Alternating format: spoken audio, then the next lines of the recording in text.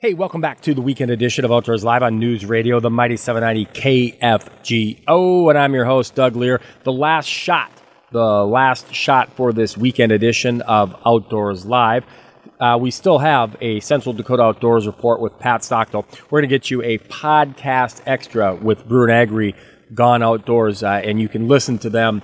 You listen to Brewer and Agri Gone Outdoors on Saturday mornings at 11 a.m. We know not everybody can listen to them on Saturday mornings. We know not everybody can listen to a podcast, so we break out a podcast extra for you each and every weekend. Before we do that, let's get you a Central Dakota Outdoors report with Pat Stockdale. You read her work in Dakota Country Magazine. She is an award-winning outdoors communicator, and she connects with the people and the places, the bait shops, the gas stations, the motels, the resorts, the guides, to give us a better idea of where people are going, what they're doing, what they're finding outdoors. Well, Pat, what's cooking outdoors this week? Thanks, Doug.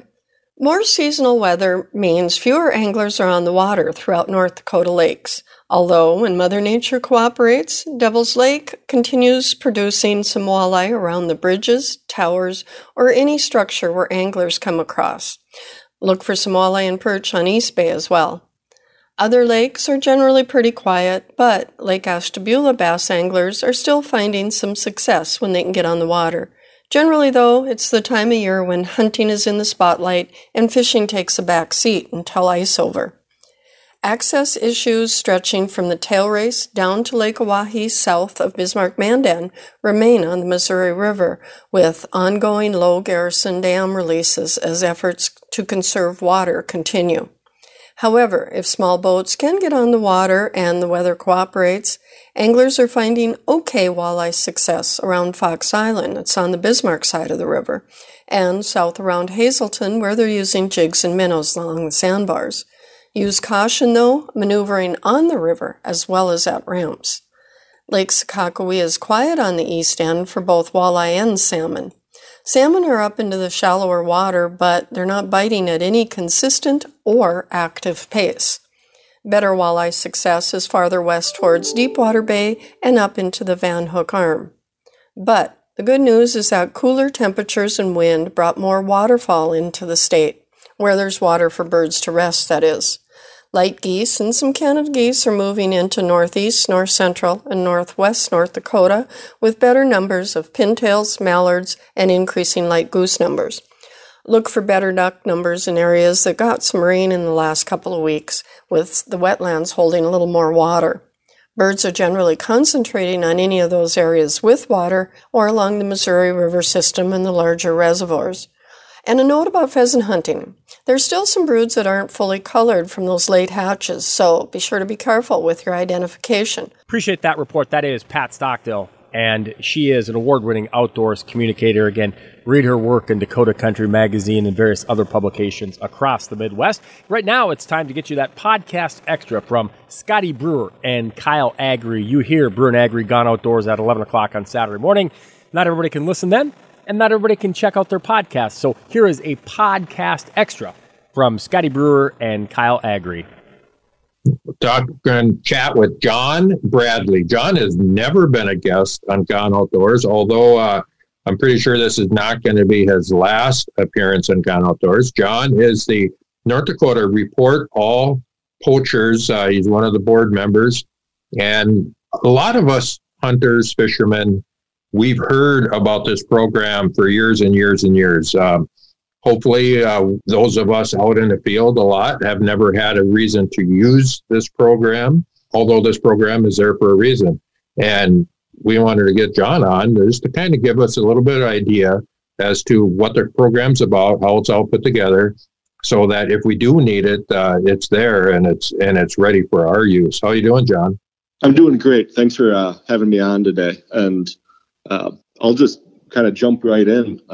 Really excited to spread the Report All Poachers message today. I'd expect a lot of your listeners have actually seen the wrap trailer at some point, whether at a local sports show or at the state fair.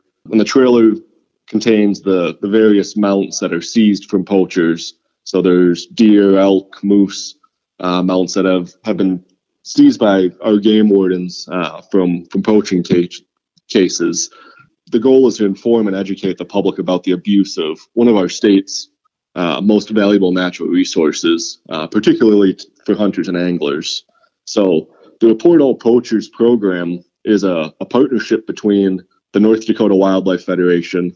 I serve as the executive director for that group, the North Dakota Game and Fish Department, and state radio. So like you mentioned, RAP provides that phone number that you can call. I'll give you the number now, and I'm going to hit it multiple times here, but 701-328-9921 to report hunting and fishing violations when you're in the field. How is this whole program put together? Who does the funding for this program? Because I know there's a possibility for rewards on some of the cases. Nothing is free nowadays. I mean, everything takes money. How do you guys get funding? Does that all come from North Dakota Game and Fish? Well, the good news is that this is not supported by our tax dollars. This is the money that is used for this partnership is actually coming from those violators, those poachers. When convicted, they have to pay generally a hefty fine. They also have to make a donation to the Report All Poachers program. And that money, as well as any items that are confiscated during that investigation, are used to fund this program. So it's not coming out of your tax dollars. It's fully supported, which I'm pretty proud of, by those violators. So besides all the promotion you do, getting the word out there so that people can see what happens and try and prevent it from happening, prevent different crimes, wildlife fishing crimes from happening. Besides that, how many calls do you guys get in a year? I mean, is this half a dozen? Is this a couple hundred? Is it 1,000? Thankfully, I'm not the one that has to answer those calls. There are hundreds of tips get called in each fall, and those range from bag limit violations to maybe trespassing to the way more sinister violations like, poached deer or an elk, or that moose case that just happened here a couple weeks ago.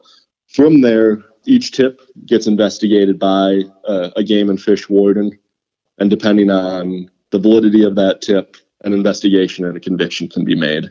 Just looking at some possible practical tips here, John. And so we've got someone that's tuning in to Gone Outdoors today. They're out here in North Dakota. They're pheasant hunting, they're duck hunting, they're whatever it might be that they're partaking in the outdoors. Like, what's the threshold? What do you recommend to folks that might prompt them to make that phone call? Anything that they feel they're uneasy about, or are there certain things you're looking for? Kind of give us some guidelines there. Yeah, I always recommend, if you think something's fishy or you see something, to say something. So I would always recommend making the call and let the game warden, sort out if it was a violation or not. There's plenty of things, whether it's a gun going off 15 minutes before shooting light, you hear the gun go off way at night, or you see headlights in the field. Those are definitely things that should be called into the Report All Poachers tip line. The one thing that makes the job for the game and fish wardens, and they do a pretty fantastic job. Obviously, they can't be everywhere at once, but what makes their investigations easier is if when you send in that tip, if you can provide them with quality information, that goes a long way in catching that poacher. So I'm talking license plate numbers. If you can get a video of the event, obviously we want you to stay safe, but if they can get a video or photo evidence, that conviction rate increases. It gets much higher with that type of evidence. And I think this program actually does. You talk about making sure that all of us out there stay safe when people are out there doing stuff that they maybe shouldn't be doing. And I think this actually helps with that, because this way people have an out. They don't have to feel a need to try and go confront somebody about doing something. They have other options. They don't need to put themselves in harm's way. Let the trained people go and do that. And this phone number is a great way to do that. So when you call, does that go right to Game and Fish? Who's the people that answer the phone? So state radio answers the phone. All the people calling in can remain anonymous, but state radio fields the phone calls, and then depending on where that location of the violation happened, it gets dispatched out to the local game warden from there. Perfect. I should mention for those willing to make the phone call and leave that anonymous tip, if that tip leads to a conviction, there are rewards available ranging from anywhere between $100 to $1,000, depending on the nature and the seriousness of the crime. So we do really want to encourage folks to, if they see something that's going on out there, to make that call and report that violation. And I believe the rewards are funded by private donations, if I read correctly. And there are ways for people, if they want to donate to this program, they can do that, can't they? They absolutely can. You are correct. All the rewards from this program are donated by private donations, which is one, I think, a testament to this program, how long it's been in place and how effective it's been. To make a donation, which would be tax deductible, a check can be sent to the Report All Poachers, P.O. Box 1091, Bismarck, North Dakota. I don't expect your listeners to remember that. If you Google Report All Poachers, both the phone number as well as the address pop up. Perfect. All right, John, thank you very much. And once again, you want to throw the Report All Poachers hotline number out there again? Yeah, absolutely. The Report All Poachers phone number is 701-328-9921. If you see something anytime, day or night, you can make a call and report a hunting or fishing violation. Thanks for coming on Gone Outdoors, John, and thanks for everything you do. Hey, thank you guys so much. It was a pleasure to be on. Well, that is going to wrap things up for this weekend edition of Outdoors Live. Appreciate the podcast extra being made available by Scotty Brewer and Kyle Agri. Make sure you check out them Saturday mornings at 11 o'clock. And then also you can check out their podcast at kfgo.com. This has been the weekend edition of Outdoors Live on News Radio, the Mighty 790 KFGO and FM 104.7. Till next time, I'm Doug Lear reminding you, as always, keep your lines tight and your powder dry. Have a great one out there.